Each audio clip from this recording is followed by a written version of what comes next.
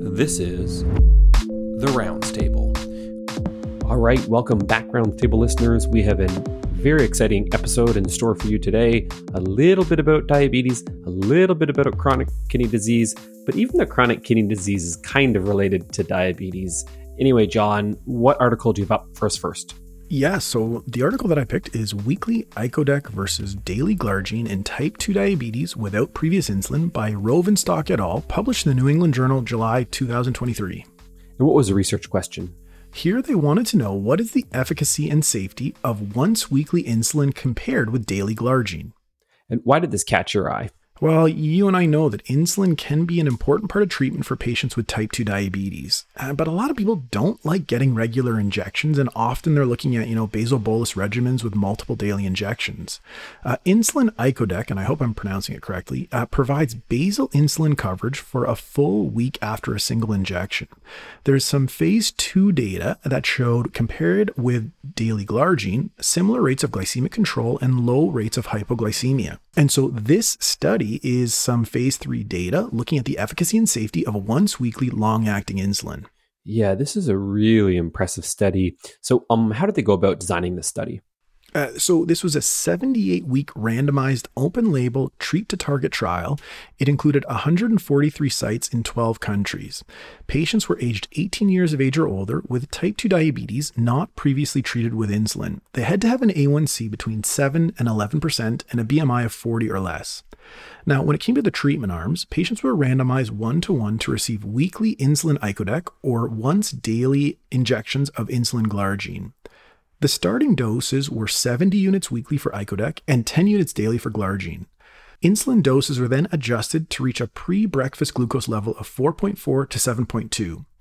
Pre-trial non-insulin diabetes treatments were continued after randomization, so that could include things like metformin, SGLT2 inhibitors, but sulfonylureas and any kind of glycerinide were discontinued. Each patient was also given a glucose meter along with a double blinding of a continuous glucose monitoring device as part of some of the other outcomes for the trial. Now, when it came to the primary outcome, what they were looking at was the absolute change in A1C from baseline to week 52, so pretty simple. There were a number of secondary outcomes, including the percentage of time spent within a glycemic target range of 3.9 to 10. And then safety, of course, one of the big ones was episodes of hypoglycemia, but other adverse events were also documented. All right, so open label randomized trial of either daily long-acting glargine or weekly insulin icodec, and the primary outcome was the absolute change in hemoglobin A1C from baseline to week 52. Is that right? Yeah, you got it. Cool. And what did the patients look like? So 1,192 patients were screened, and ultimately 492 were randomized to each group. There were more men in the icodec group, 60 versus 54%. Age was about 59 years. The average weight was 84 kilos. Most patients had a diabetes for about 11 years, and the average A1C was 8.4%. The majority of patients at baseline, so this was kind of anywhere from 88 to 91%, were on metformin. About 45% were on a sulfonylurea. About 35 to 38% on an SGLT2, and about 17 to 19% on a GLP-1. The majority of the patients were white, 64 to 67%. All right, and what did they find? So at week 52, the mean A1C was 6.9% in the icodec group and 7.1% in the glargine group. The treatment difference was 0.19%, and this confirmed both non-inferiority as well as superiority for icodec over glargine. When it came to some of those secondary endpoints, at weeks 48 to 52, those on icodec spent significantly more time in the target glycemic range compared to those getting daily glargine. There were other things that they looked at too, change in body mass. So both groups did have some weight gain, but no significant difference between the two groups. It was 2.29 kilos and 1.83 kilos. And then looking at the episodes for hypoglycemia. So there were 226 clinically significant hypoglycemia events that occurred in 61 participants in the icodec group compared with 114 events in 66 participants in the glargine group. There was one episode of severe hypoglycemia compared with 7 episodes of severe hypoglycemia in the glargine group. And then when it came to other adverse events, they were mostly mild or moderate and thought to be unlikely to be related to treatment. All right. And what were the main limitations for this study? It was a really well-designed clinical trial, I think. One of the things is more just feasibility about being able to reproduce the study design in real life. They did have weekly check-ins for the first 6 weeks. So, are you going to be able to do that in a real-world population? I don't know. Other things, patients had diabetes for a long time, and I don't know if they were necessarily optimized on some of the best oral agents before then jumping on insulin. We do try to consider getting patients on oral agents if we can, and if they're then sort of failing glycemic target control, then you'll sort of certainly think about adding insulin on at some point in time. So, I guess you could always wonder, might it have been better just to try to optimize some of their other meds like their SGLT2 or their GLP-1 first? Who knows? The other thing was unrelated per se, but there was this blinded continuous glucose monitoring. But in fact, if a patient went low, they weren't notified about it. So hopefully the patients would not have had any hypoglycemia unawareness, but it also just makes you wonder, given they had access to this continuous blood glucose monitoring, might that data have helped patients to further up or down titrate their insulin dosing to further improve safety profile? Gotcha. Yeah, I think this is a really impressive trial. Like once weekly insulin is non-inferior and statistically superior than once daily. That's impressive. I think you're completely right. How well this is going to generalize from a safety standpoint is probably the number one concern. To your point, on no planet do we have like weekly check-ins with patients to see how they're tolerating their any medication. Anyway, what's a take-home point from your standpoint? Yeah, I think you really said it. Once weekly long-acting insulin led to better long-term control from a glycemic perspective versus glargine. Yeah, and is this practice changing for you? Yeah, I think this is definitely going to be a pretty big game changer. Another question, though, is going to be, what is it going to cost the patient? Because, for some people in different parts of the world, insulin can be prohibitively expensive. And so I guess another concern is, well, what is the price going to be to the patient, and is it going to be affordable? No, it will not be, is my guess and gut feeling. And you're right, especially even in the US and in Canada, it's truly criminal what some of these drug companies have done when it comes to the price gouging that occurs with insulin. Anyway, I totally agree. And along those lines, like Banting and Best, as far as I understand, they actually did not get any royalties on the insulin, what do you call it? Patent? Patent. Thank you. That's the word. On the patent that they put forward. And yes, I get it. Like pharmaceutical companies are finding ways to make better insulin. It's not the stuff that they were using, 100 years ago. But yeah, the price gouging is pretty sad. Yeah, it's unfortunate because essentially, I think it was Banting and McLeod who were named on the patent. No, Banting refused actually to be named on the patent. I think it was Best and McLeod. They signed it over to the University of Toronto for like $2 under this expectation that this shouldn't be patented and it should be available to the world. Unfortunately, drug companies then took the opportunity of making some small tweaks to the molecule, and then they could effectively argue, oh, no, we're patenting a different molecule. It's insulin plus something else. So their good intentions, unfortunately, didn't pan out as anticipated, but more for another day. Yeah, sounds good. This episode has been brought to you by Sault Ste. Marie Physician Recruitment and Retention Program, aka Sault Med. There are multiple different elective opportunities for residents or medical students to spend time in the Sault, as well as locum opportunities in general medicine, surgical specialties, anesthesia, OB, you name it. If you want to learn more, you can email me at mike.fralick@utoronto.ca or message me on Twitter. So I guess, Mike, what paper do you want to talk about? Yeah, so I'll talk about dapagliflozin and anemia in patients with chronic kidney disease, published in NEJM Evidence, not to be confused with NEJM Proper, in May 2023. Okay, great. What was the research question here? Among patients with chronic kidney disease, does dapagliflozin improve hemoglobin levels? Oh, very interesting. Okay, you tell us. Why is this important? It's chronic kidney disease, and we know that for patients with severe chronic kidney disease, up to 80% will experience anemia, and that's despite availability of oral iron, IV iron, and EPO-stimulating agents. We know that SGLT2s are really incredible for adults with diabetes, adults with heart failure regardless of diabetes, and now adults with chronic kidney disease, regardless of diabetes. And there have been some small secondary analyses that suggest from prior RCTs that SGLT2s indeed increase hemoglobin and hematocrit relative to placebo. Okay, that works for me. How'd they do this study? This was a secondary analysis of the DAPA CKD trial. The DAPA CKD trial was an international industry-funded double-blind randomized controlled trial at 386 sites in 21 countries, and that study ran from 2017 to 2020. For that study, the inclusion criteria were adults age 18 and older, a GFR of 25 to 75, and urinary albumin to creatinine ratio of 200 to 5,000 milligrams per gram. Maybe that should say milligrams per day. I'll fact check that. And they had to be on stable doses of ACE or ARB. And again, regardless of whether or not they had diabetes. Exclusion criteria were patients with type 1 diabetes, polycystic kidney disease, lupus nephritis, or ANCA-vasculitis. The intervention was DAPA, 10 milligrams once daily, and that's a pill, and the comparator was placebo.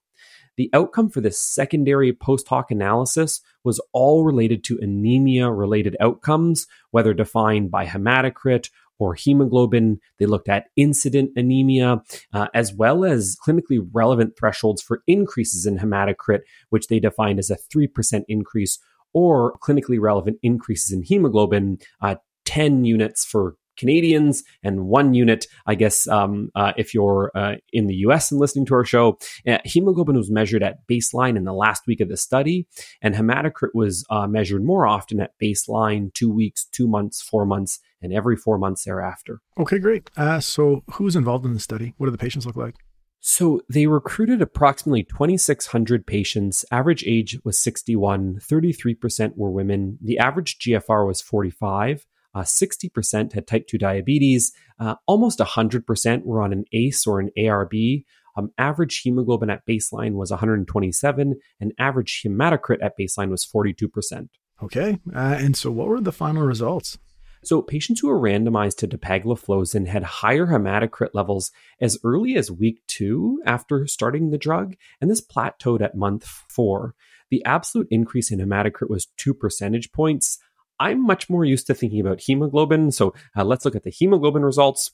So the mean hemoglobin at the last study visit was 133 for dapagliflozin and 125 per placebo. That's nearly a 10-point difference. And as you can tell, patients in the placebo arm, their hemoglobin fell over time, whereas in the DAPA group, it increased, hence this large difference between the two. Also, the risk of incident anemia was twofold higher in the placebo group.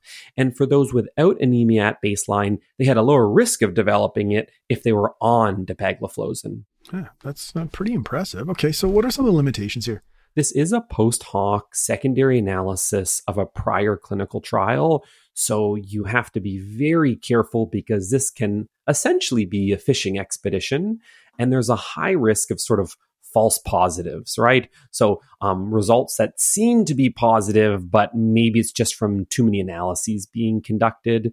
And also, they sort of predefined, clinically relevant increases in hemoglobin, and they didn't quite reach that point. So for example, they saw an 8-point increase overall for DAPA compared to placebo, but they defined clinically significant one of 10 points or different. However, I'm not all that worried about that because for the patient whose hemoglobin went from, 70 to 78, that's definitely clinically significant. They're far less likely to go on to need a transfusion, as one example. Okay, fair enough. What was the take-home point here? Dapagliflozin improves hemoglobin and reduces the risk of anemia among those with chronic kidney disease who receive DAPA. Dare I ask, yes, secondary analysis, but are we going to see randomized controlled trials of SGLT2 inhibitors used for anemia as an indication? I mean, potentially. I certainly see this trial as being practice changing. This is maybe the 4th secondary analysis of a randomized trial. So after the first one, you're kind of like, oh, that's cute, but who knows if it's a real deal? This is the 4th one. The main mechanism is that we know that SGLT2s lead to increased EPO levels, as well as decreased hepcidin, so they decrease inflammation, and they improve mobilization of iron. So at the very least, I think for individuals who have chronic kidney disease, we have a really good reason for them to be on an SGLT2. And this trial highlights how important it is, especially if that patient has anemia. And the vast majority of patients we see with chronic kidney disease have anemia. So for me, I think this is very impressive, and it makes you wonder, to your point, about other studies that might be occurring, testing SGLT2s for individuals who have certain forms of anemia. Yeah, that's really fascinating. And I did not know those mechanisms. And naively, I was going to say, okay, this is just because we diurese them a little bit and they're hemoconcentrated, but it sounds like there's more to it than just that. Yeah, because the reason we know that, there's like some really cool basic science studies. And then also, if it was just that diuretic effect, you'd anticipate it to be sort of going up initially, but then coming down once you reach homeostasis. But if you look at the they're not really Kaplan-Meier curves, but if you look at the separation in the curves for hematocrit or hemoglobin, they separate immediately and they stay separated, which is quite cool. I was chatting with Dr. Michelle Scholzberg, who you know, and certainly thinking about the utility of SGLT2s for patients who have like MDS, right? Like you have MDS, you're transfusion dependent.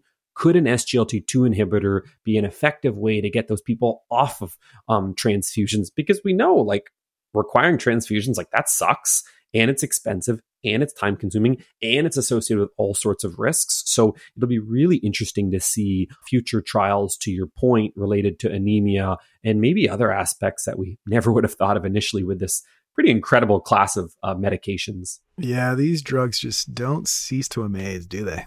They really don't. And like the kind of cool origin story, partial origin story, is that, these were isolated from the bark of cherry trees. They can also be isolated from the bark of apple trees.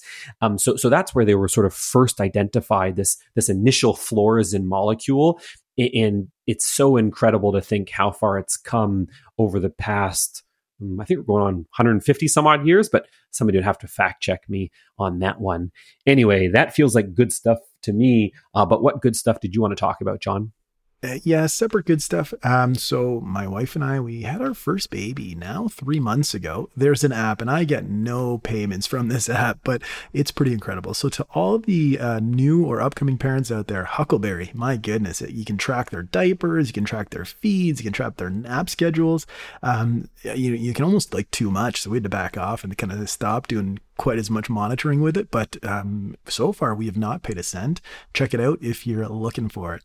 Cool. That sounds interesting. I will check it out. Also, I guess a kind of app.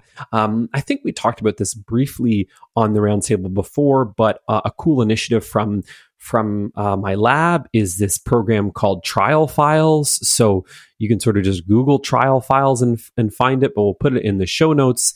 And essentially what Trial Files does is we've created this program called Paperscrape.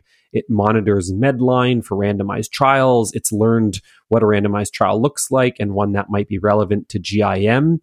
And then it sends that information to ChatGPT. ChatGPT writes a nice 2-sentence summary statement, and it comes out as a twice monthly email sort of newsletter. So anyway, definitely people should check that out. Yeah, very cool. Yeah, and it's fun too because I can see the subscribers. So when I check Freilich, let's see, I got a Richard Freilich, I got a Mike Freilich. Nope, no John Freilich yet. Guilty. Can I blame it on a baby? And yeah. Oh, no yeah. time. And There's get no one. time. Make sure Arlen gets an account. That'll help with our subscriber numbers. But soon we're going to be. I was connecting with some hematologists. And we're going to be having a thrombo edition of Trial Files. So that'll be a fun foray to see if it is used and is of interest. Nice. I'm registering as we speak.